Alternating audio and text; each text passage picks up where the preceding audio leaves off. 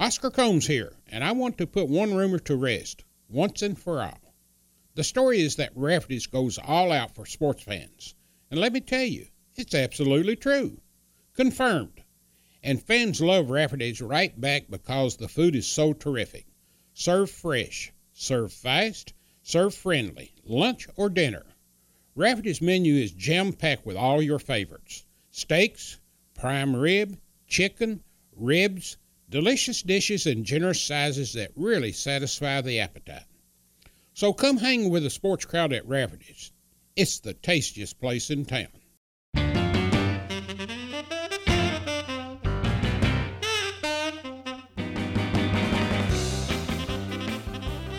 Welcome to Conversations with Oscar Combs, presented by Rafferty's and Double Dogs Chow House. Episode 95 will conclude Oscar's conversation with Wildcat great Kevin Grevey. In part one, we left off with the Cats handing Indiana their only loss of the 1974-75 season on their way to the Final Four. It was Kevin's senior year and the final two games of his career, and he will share the mindset of the Cats heading into the Final Four. As the Cats made their way to the national championship game, they were up against much more than UCLA. You will hear about the 1975 national championship game against UCLA and how a couple of free throws and one big announcement may have had an influence on that game. That game comes full circle later on in Kevin's broadcast career, as he will explain later on. Oscar and Kevin will wrap up by discussing former teammates and coaches, as well as other aspects of his time at Kentucky. After Kentucky was drafted by the Washington Bullets, and finally he was able to win a championship with the Bullets in 1978. From Super Kitten to All-American, Kevin Grevey's career should not be overlooked at Kentucky, as he firmly planted the foundation for a historic championship run for the Cats in 1978. This is Conversations with Oscar Combs, presented by Rafferty's and Double Dogs Chow House, and his guest, Kevin Grevey. And I guess you needed a week off to get ready for Syracuse in the Final Four because you couldn't have been on any higher throughout your career. That's right. No, it was. This was what we were all striving for, not just to get to the Final Four, but to win a championship. And to win a championship back then, you either had to go through UCLA or you had to go through Indiana. Those were two, daunting programs. And we lost Indiana our sophomore year to be able to have the opportunity in the regional finals to play UCLA in the Final Four. Now, UCLA, we're not even thinking of them because our bullseye was Indiana. Once we beat them, now we're the number one team in the country, and what a high we were on. And we felt like there's no denying us. We're going to San Diego. We're going to beat Syracuse and hopefully play Louisville because they were in the Final Four. And we're going to make this an all-Kentucky final, and we're going to make Denny Crum eat crow and all the crap he said about us when we were freshmen. None of us liked Denny Crum. He had some choice words throughout that year before about Rick Roby. And their center, was it Ricky Gallen? Yeah, he said Ricky Gallen's better than Roby, and he said Junior Bridgman's better than Grevey, and we got a freshman. The Super Kittens, we got a freshman class. It's better than them. We can beat them, and he was talking all that smack, so none of us liked him. Now, of course, years go by. Yes. Of course, Coach Hall was great, became very close to, and Denny Crum couldn't have been nicer to me, Hall of Fame, and I would see him at the Derby and everything. I wanted to hate the guy, but then he'd come up, put his arm around you, and start killing you with all that, smooth kindness. And you're like, Denny Crum is a pretty cool guy. We'll talk about another one of those in a few minutes. Well, we go to San Diego. You take on Syracuse, take care of them, and I'll let you take it from there. Well, we beat Syracuse, and we played the first game in that Final Four in San Diego, so we all showered up quick and went into the stands, and to a man, we were rooting in that second game for Louisville. We wanted Louisville so bad. We really did, and I think every Kentucky fan would say the same thing. What a great thing. It would attract so much attention to the state of Kentucky, if Louisville and Kentucky battle it out. And we watched that game, and UCLA, I didn't know a lot about them. I knew David Myers and Marcus Johnson and, of course, John Wooden, the great coach. I didn't know a lot of their team, and I felt that Louisville was a lot better. They should win this game, and daggone it, the daggone thing gets into overtime, and Howard misses those 2 free throws. Only 2 free throws he missed his entire senior year. Yeah. I ended up playing tennis with him later on in life, and that's like, a kicker that's, miss goes wide right. The Buffalo Bills had a chance at the end to beat the New York Giants Super Bowl, and that poor guy, he's reminded of that the rest of his life, and Howard is too. But Howard's, a strong guy and great character, and he overcame it. And that's, when you put yourself out into the public as an athlete, you can miss a free throw. You can, Chris Webber and calling a timeout in the championship game when they didn't have timeouts, and he left. Remember at Michigan when and they lost the championship. But he overcame it because he was strong and became a very good pro. And,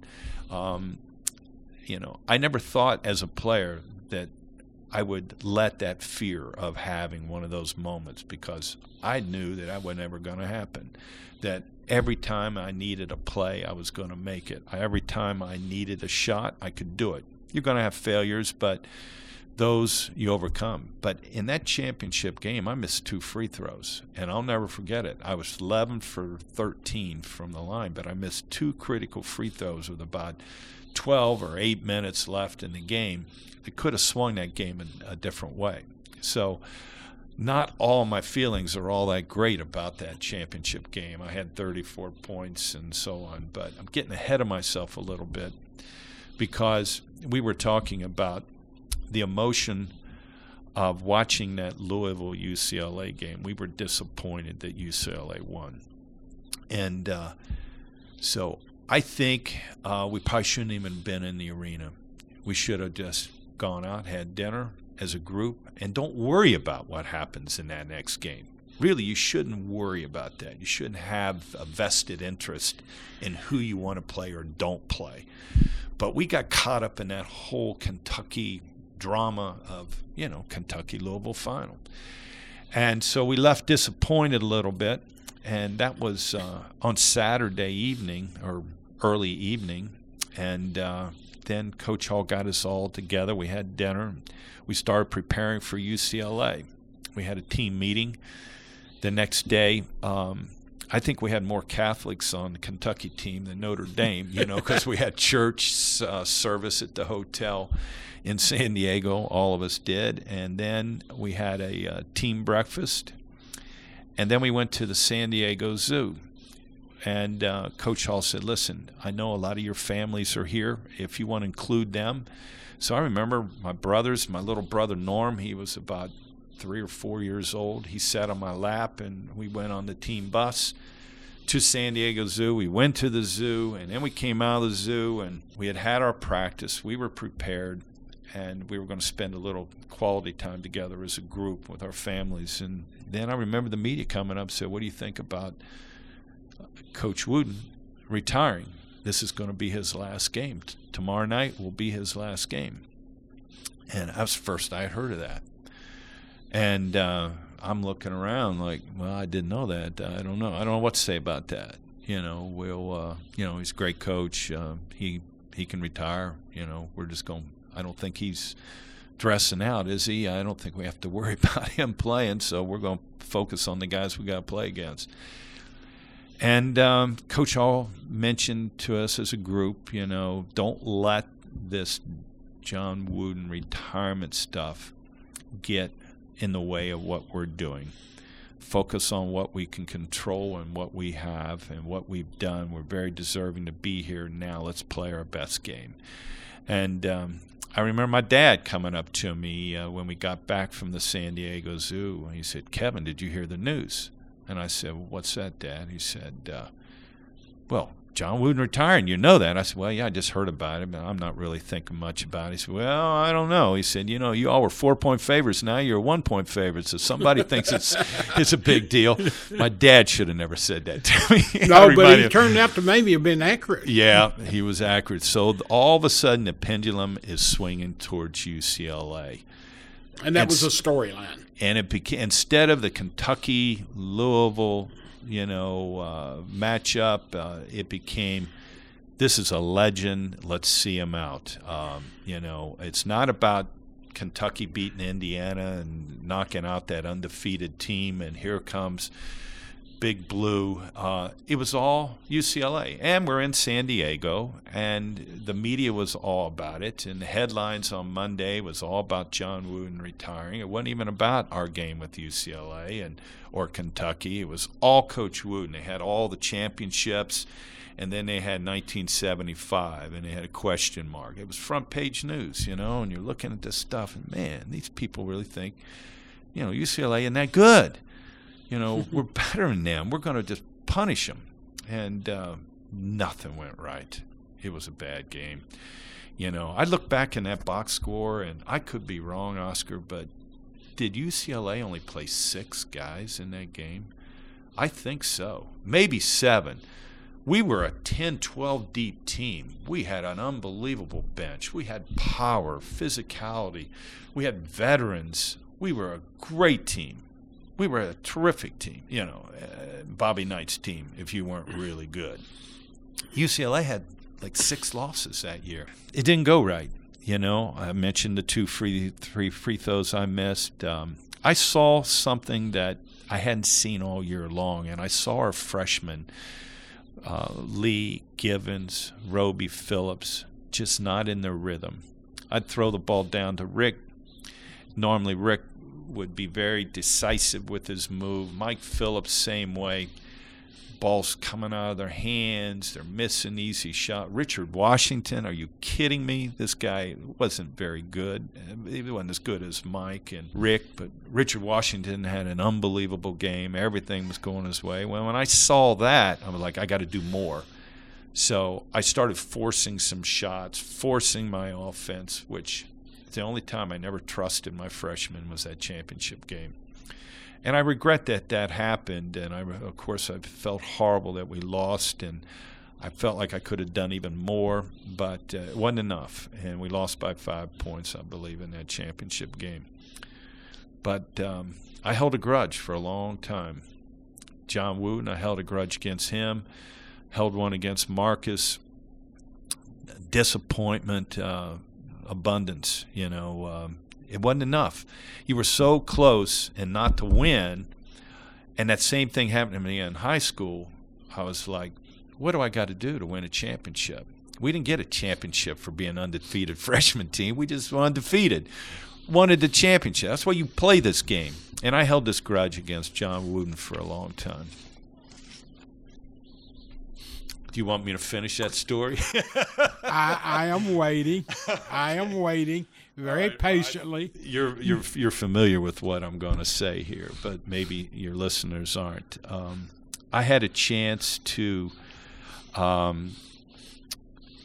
broadcast games for CBS Westwood One after my playing days were over with the Washington Bullets and the Milwaukee Bucks, and so I'm working for CBS Westwood One and doing some TV for a regional cable company and just having a great time running my restaurant and hanging out doing games. And just so happened I got the job to work with Joel Myers, who was out here in L.A., and it was UCLA Notre Dame on a Sunday afternoon. It was CBS Game of the Week. And I was going to go to Pauley Pavilion, and they just named the floor the John Wooden floor. You know how they do the naming rights. So I get to L.A., and we go to Pauley Pavilion, and I meet with Joel Myers several hours before the game, and he said, Kevin, we got to do a storyline. What do you want to talk about in this game? Because, the matchup isn't really good. Notre Dame could very easily get blown out here, and we're going to have a lot of fill time. So we got to prepare. And I said, well, whenever we have Phil, let's talk about all those great UCLA teams that I grew up in high school watching, that I played against, and all these terrific – look at these banners. He said, you know what, let's lead in to the broadcast, and we'll start talking about the banners, 61, 60, there were like 10 of them up there, all right? But there was that last one in 1975. And when we're going through the banners and all the greatness here at Pauley Pavilion on the John Wooden Court, UCLA. Kevin, look at those banners. And he said, now, 1975, you were in that championship game, right, in San Diego? I remember that game well. I said, yes, I do remember. And I remember Coach Wooden announcing his retirement and changing the whole momentum of that game, and I've held a grudge against him. He said, whoa, Kevin, you really are bitter, huh? You know, it's coming out. And I said, well, how can it not? You know, I thought it was, a personal decision he made, and I'm saying this on the national audience, you know, and Joel Myers is getting a little like, well, I tell you what, Kevin, I'm gonna tell you, he's sitting right behind you. And I looked behind, I said, oh, my God, the old man is behind me. It's Coach Wooden. He really is here. And Kevin, he comes to every game. You don't understand. I do UCLA basketball. He's here. He's a gentleman. He would, you know what, if you go up and you introduce you tell him you were doing the broadcast with Joel Myers, and you tell him how we let in. But whatever you do, don't mention to the legend, if he hadn't retired, that maybe there had been a different outcome. You shouldn't say that to him. So, you got a mulligan here. You go up and you be real nice to him. And I said, well, of course I will. I have great respect for Coach Wooden. I will. So when the game ended, I took my headset off and I said, Joel, you think I should go up and say hi to Coach Wooden? He said, most definitely. Go up and say hi to him. He's got great recall. He'll remember you, Kevin. He'll remember the 34 points, the championship, that battle. He'll remember. But whatever you do, don't tell him about it. Don't mention retirement. That doesn't sit well with him. And I said, I won't say that. And I made up my mind I'm going to introduce myself and just move on. I'm not going to say a word. But I had to wait there for like a half hour. Everybody's getting autographs and everything, and I was the last guy in line. So it was my turn. I go up and I said, Coach Wooden, I want to say hello to you. I said, I played against you in 1975. I was on that Kentucky team in San Diego, your last championship. I was doing a game with Joel Myers. He's looking at me. I said, I was doing a game. Is this the Joel Myers that does the Pelicans now? Yeah, that's him. Great guy. Oh, he's great. Great, yes. And he's an L.A. guy. Yeah. And, okay. It was actually the first time I had ever met him. We ended up doing a lot of games together. And I said, I was working with Joel and for CBS, and he looked at me. He said, Kentucky, you're Kevin Greavy. And I said, yes, sir, I am. He said, 34 points, left-hander. Boy, you were a good player. Man, you could shoot it. He said, and you had a nice NBA career. And you're feeling about this small. He's killing me with his kindness, and he's winning me over, and I'm like, oh, my gosh. He's all these things everybody says he is. He's a gentleman. He's saintly. He's so nice. And then his daughter was sitting there in the stands right behind him. She was helping him get in and out of, the stands. And he said, Mabel, or whatever his daughter had, you were at the Final Four. You were in San Diego when Kentucky and UCLA, my last game. What a tough team that was. And remember that left-hander that was on that Kentucky team? Here he is, and he introduced me to his daughter. And I said, Coach, I'm flattered you even remember me. And he said, well, of course I do. And he said, what are you doing now? And I told him I was doing the broadcasting. I have a business back in Northern Virginia. And I said, Coach, it was just an honor to be here to see you, and a pleasure to be back here at Pauley Pavilion. In fact, the naming of your court, you're so deserving, and now I'm throwing a little kindness his way, And, as only Kevin Greavy can. And then I said, I don't know if it's the Irish or if I've been carrying this burden around for 30 friggin' years, but I had to throw it out in spite of what Joel warned me not to say anything. And I said, and Coach, that 1975, that banner I said on air should be in Rupp Arena. If Coach Wooden hadn't retired the night before that game, it might have had a different outcome. And I looked at him, and this, he was like Santa Claus. He was so fresh and nice and happy. And when I said that, his glasses, those bifocals, almost fell down to the tip of his nose, and he got this sour look on his face, and he said, well, maybe if you'd have played a little defense, you guys might have won it.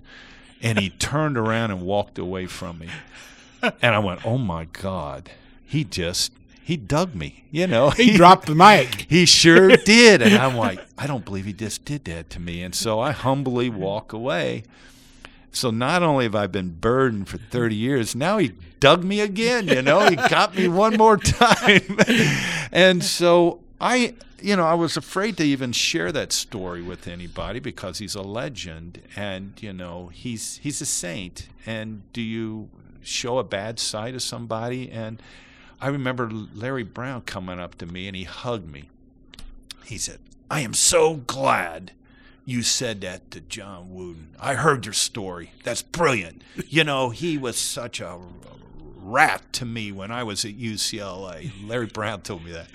And so Larry Brown and I got like this bond, you know, just because there's only maybe 4 people maybe in the whole world that don't like John Wooden. Yeah. I happen to be one of them. And I don't hold grudges. And after I said that, it didn't matter what he said to me. It's over. I don't hold a grudge. And God bless him, you know, and his family, and he's great, and so on. But if I'd had to do it all over again, I wouldn't have said it. I should have, you know, taken other people's advice and just move on.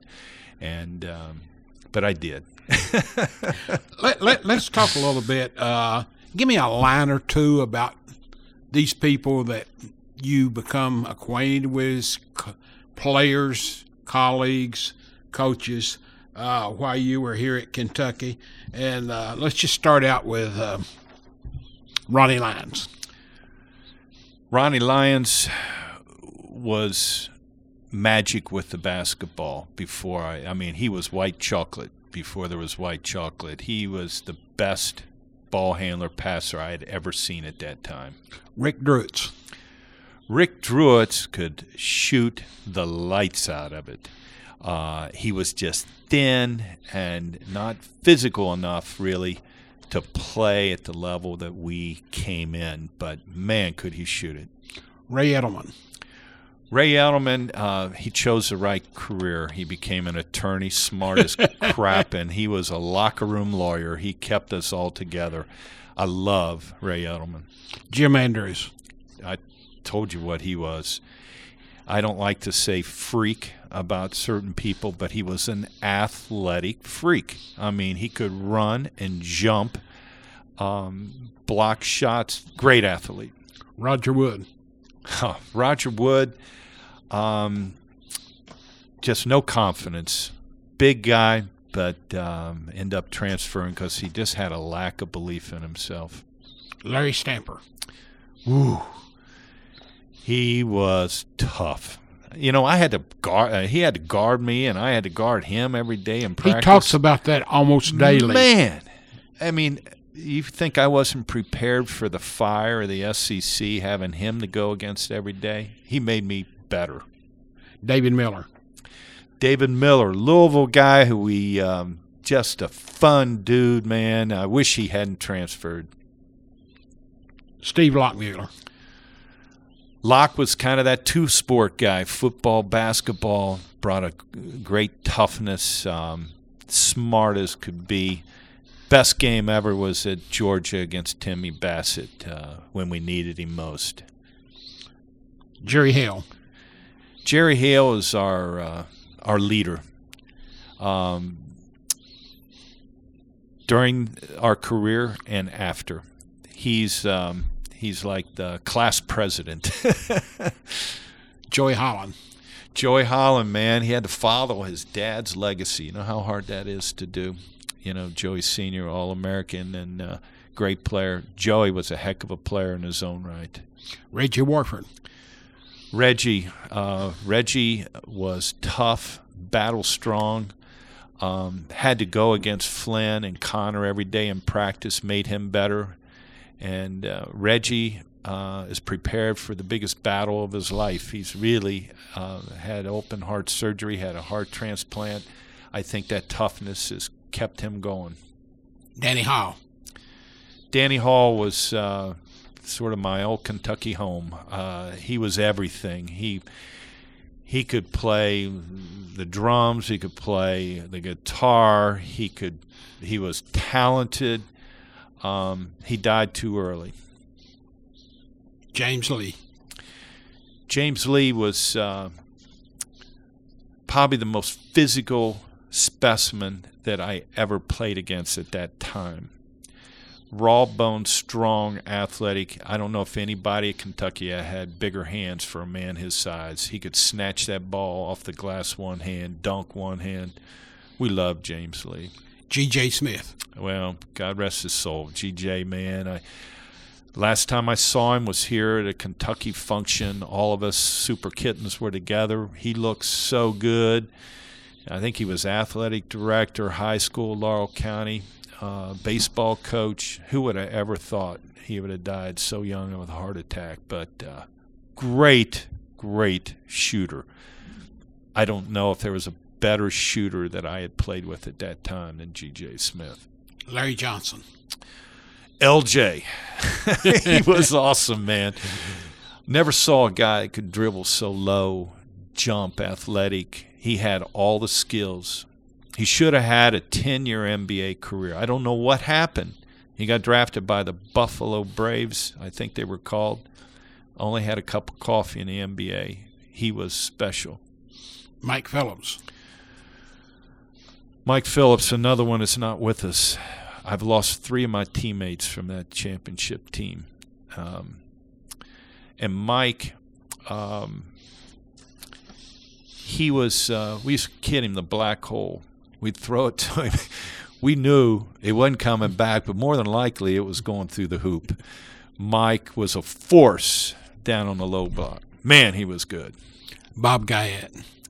Well, Bob Guyette has probably achieved more off and after his career at Kentucky than any of us. Bob is, was a terrific basketball player from Ottawa, Illinois, Player of the Year, Illinois, and unfortunately had to play out of position. He was a power forward, and for a couple years he had to play center. Mike Flynn. Mike Flynn, one of the most skilled, most talented guys on that team. Quick, athletic. Coach Hall wouldn't let him shoot. I think he's held a little bit of a grudge because Mike came to Kentucky, Mr. Indiana, a great shooter, and he never really got to show his skills as a shooter. Played in the ABA and the NBA. Jack Givens. Oh, Goose, man. Was there a sweeter little left-handed jumper, skilled, had to buy his time, but boy, he had one heck of a career at Kentucky. I'm so proud of him. He's just one of the great ambassadors of Kentucky basketball, Jack Givens. Rick Roby. Rick Roby was a warrior, man. I loved having Rick on my team. I had to play against him when he was with Phoenix and the Celtics. I'm like, hey, Rick, why are you throwing elbows at me or bodies at me? He said, you're the bad guy now, Grieve. But great teammate. If I told Rick to do something, he would do it. He just would do whatever I said. I'd say, Rick, go out and get 20 rebounds. And daggone if he wouldn't do it. I never had a teammate quit like that. I said, Rick, take this guy's head off. Rick, set this guy a pick. He would, I was a senior. He was a freshman. He was a puppet on a string. But, boy, what a puppet to have. Jimmy Dan Connor. Well, Jimmy Dan was our captain. He was our leader. Laurel County. From Frankfort, Anderson County. He showed all of us freshmen how to be good Kentuckians. I was from Ohio. We're all from somewhere else. And Jimmy Dan was our leader all the way to the end. Coaches, T.L. Plain. T.L. was a good second. It was like, who was Johnny Carson's second? Ed McMahon. Mm-hmm. He was perfect for that role. He was everybody's friend. We all loved him. Gail Catlett. He was tough. Gail was no nonsense. He was kind of a planted seed by Coach Rupp, and nobody really trusted Coach Catlett. We're like, what's he here for? But you know what? I got to know him and became friends with him, and became a great coach, and West Virginia guy, and his daughter used to eat at my restaurant all the time. Gail would come to my restaurant, Greavy's, those 30 years I owned it. Dick Parsons. Another one, we loved Dickie. Dickie, he was the honest part to a fault sometimes. He would just tell you, Kevin, you're just getting beat on defense. Or, Kevin, you got to get on the glass. And will you do that? And I would say, yes, sir, I will. Boyd Grant. Well, Boyd, man, what a defensive coach he was. I would say him and Leonard Hamilton showed what kind of defensive coaches they were. Boyd went to Fresno State and made his mark. I was out, I worked for the Lakers for 20 years. He's a legend at Fresno, California. When he was here, he helped us tighten up our 1-3-1 and our man-to-man defense. Jim Hatfield. Well, Jim Hatfield, another great guy. We loved Jim. He was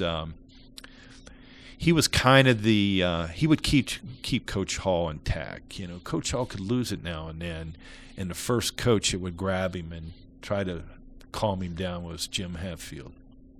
Jim Dinwiddie. Jim Dinwiddie, man, I don't know if I would have come to Kentucky if it wasn't for Jim Dinwiddie. He really had a lot to do with me coming.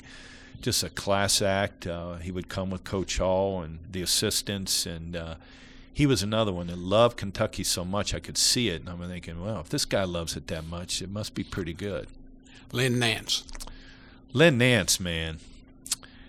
You couldn't cross Lynn. If you thought, we all knew and respected what kind of fighter he was and what a tough guy he was. So he kind of ran interference for everything for Coach Hall. Leonard Hamilton. I've never seen a guy 70 that looks better than Leonard Hamilton. Are you kidding me? You could say that about Cliff Hagan, 87. I don't know if it's what the DNA is about some guys that look so good. I saw Leonard just a few weeks ago as a scout, and I'm proud to say Leonard Hamilton was my assistant coach because he's the only guy left that's still coaching that's in the ranks. I love Leonard Hamilton. He's a fun guy, man. Cliff Hagan. Talked to Cliff just yesterday. 87. He's doing really well. He had prostate cancer. His PSA test came out great. I'm so happy to hear that. And he spends a lot of time in Florida, plays a little tennis. And Cliff plays like he looks, like he's about 50. Harry Lancaster. Harry Lancaster, man. He spoke at my high school banquet. He was another great ambassador of Kentucky sports, Kentucky basketball. Harry was another guy you had to be careful. I remember I did something really stupid one time on the court my freshman year, or maybe it was my sophomore year. And Harry was the athletic director, and then Cliff came in, and so Cliff was my athletic director junior, senior year. We were playing Tennessee. I'm on the court, and I made a really nasty gesture. I'm not going to say I shot the bird, but it was close. But I made an ugly gesture at this referee, and nobody saw it. The official didn't see it. Harry saw it. And the next day in practice, I go to practice, and Harry Lancaster, he pushed me against the wall, and he said, if I ever see that again from a Kentucky player, especially you, that doesn't represent our university, it doesn't represent our team, and certainly I thought you were better than that. Don't you ever do that again. And I believed him. And I never did ever again lose my temper like that I did that day after Harry confronted me. Adolph Rupp. I loved Adolph Rupp, man. I was afraid of him. Why was I so afraid of him and so in awe of him? But I was. But I got to see the more tender side of this crusty, tough, old guy. He was in his 60s. He looked much older. I'm in my 60s. I never thought I saw anybody ever look so old. as Coach Rupp, and little did I know he was suffering with diabetes. He was diabetic, and he passed away like 5 years after I graduated from Kentucky. But if I have any regret, it's to tell him how much I loved him and what a great guy and great coach he was. I never got to tell him. Joe B. Hall. I had plenty of opportunities to tell Coach Hall how much I love him and what a great coach he was. And I never stopped telling him, because you never know when the last time it is that you're going to see your coach. Coach looks good. He's doing well. Oscar, what is he, 91 maybe? Coach Hall, he's getting up there. And we mentioned great ambassadors. Is there ever a greater ambassador of Kentucky basketball than Joe B. Hall? There never will be, never was.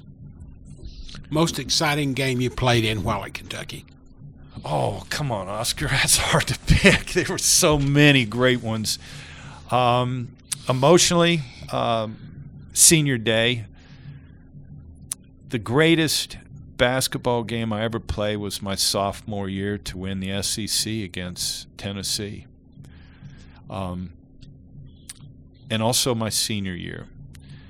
I don't know if I had ever a more efficient game. I've scored more points. I had more rebounds, assists, but against Tennessee, every possession, there are very few. And that Tennessee game, my senior year against Tennessee, I was 11 for 13 from the field, had 27 points. To get 10 points against Tennessee, you have to have a good game. So it was probably my best ever. Most disappointing loss? Well, it's the UCLA game. It's not even close. That was the most disappointing loss. Outside of the UCLA game, it would have probably been at Tennessee my sophomore year. We should have beat them. We lost 106 to 100. I've had some tough losses, but when you get my age, you forget about the losses and you think about the wins. I used to have basketball nightmares. Now every basketball dream I have is a positive one. Best player you ever played against while at Kentucky? I would have to say two, because they're connected at the hip. Ernie Grunfeld and Bernard King. Best team you played against? Best team I played against might have been, I'd have to talk to my teammates about this, and when I'm with them next, I'm going to ask them who they think was the best team. And I'm going to keep it in the SEC. I'm not going to talk about UCLA, or I'm not even going to mention Indiana. They don't deserve it. I'm going to say Vanderbilt, my junior year, Jan Van Bredecroft, F Troop, Foster, Fear, Ford. That was one hell of a team that Vandy had that year. Most hostile arena you ever played in while at Kentucky? Stokely, Tennessee was pretty hostile. I'm going to also keep this in the SEC, but one of the hardest, I'm not going to say hostile, but the most difficult place is at Vandy. It was very hard, awkward. You're on a stage, benches are in the end zone.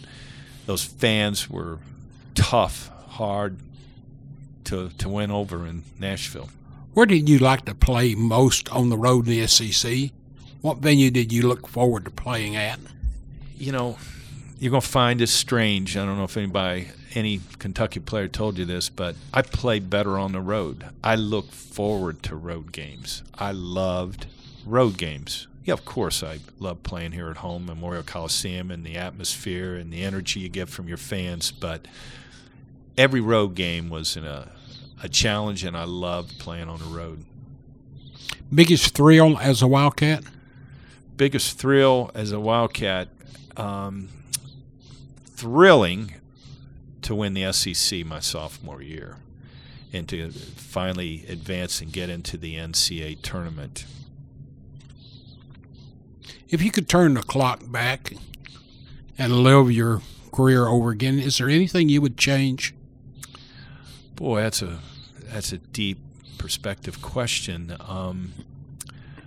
I try to live my life without regrets and to learn from my mistakes and not make them a second time.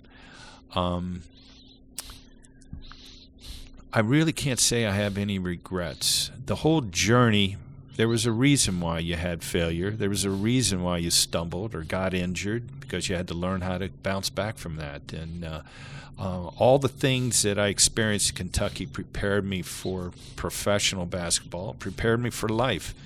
And I learned, you're selfish when you are an athlete and you're trying to strive. You got to have your naps, your rest, your meals. Don't bother me.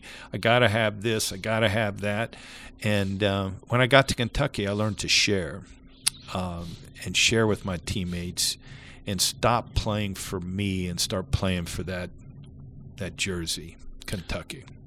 Other than your family, who's been the most inspirational person in your life? Well, obviously my dad, and you said other than your family, but I'm sorry, I can't go without my dad. And I always look for my dad figure in people, because my dad was such high integrity, and he set the bar high for me, and also want him to keep me humble. And you go to church and you respect people and always sign autographs. And he would watch me, and if he thought I made a mistake, I would listen to my dad. So those dad figures were my coaches, and my high school coach was the closest that ever came to my dad. And I got to spend more time with him than I ever did with Coach Hall or any of my NBA coaches. So Marv McCollum, without Marv, I would have never been the basketball player and prepared the way I was to come to Kentucky. I would have never been an NBA player without Marv McCollum. How would you like to be remembered? I'm kind of remembered just being a left-handed volume stroker, that Greavy was fearless. He would shoot them from anywhere, and that's okay. It's just great to be remembered. I have that number hanging up in Rupp Arena. That's pretty cool, and I have great relationships with my teammates, which is very important. And the gift that keeps on giving, having played at Kentucky, and to be remembered like that, is that we all did it, and we did it our way. We were transgressing some really difficult times with Rupp leaving and Joe coming and those super kittens and all those expectations. Did we live up to it? Well, only history will tell. But we had one hell of a time doing it. It was a great journey, and it set me towards my NBA career and my after-career activities as a restaurateur and a scout. This is where I all started, and like I told you at the beginning of this interview, that's why I got emotional when I walked into Memorial Coliseum for the first time after 8 years, because I knew it really made me who I am today playing here. You've just finished episode 95, part 2 of Conversations with Oscar Combs, presented by Rafferty's and Double Dogs Chow House, and his guest, Kevin Greavy. You heard Kevin mention a few of his teammates, and Oscar was fortunate enough to have them join him on previous episodes of Conversations. Those installments include episode 6 with Larry Stamper, episode 18 with Jim Andrews, episode 38 and 39 with Coach Jim Hadfield, and episode 61 and 62 with Jerry Hale. All episodes can be accessed for free at OscarCombs.com. For your mobile devices, search for @Wildcat News in iTunes, Google Play, and Stitcher, and subscribe for free. And to keep track of the Cats and Oscar, follow him on Twitter @Wildcat News. I'm Bo Robinson, and thank you for listening to Conversations with Oscar Combs, presented by Rafferty's and Double Dogs Chow House. And as always, go Big Blue.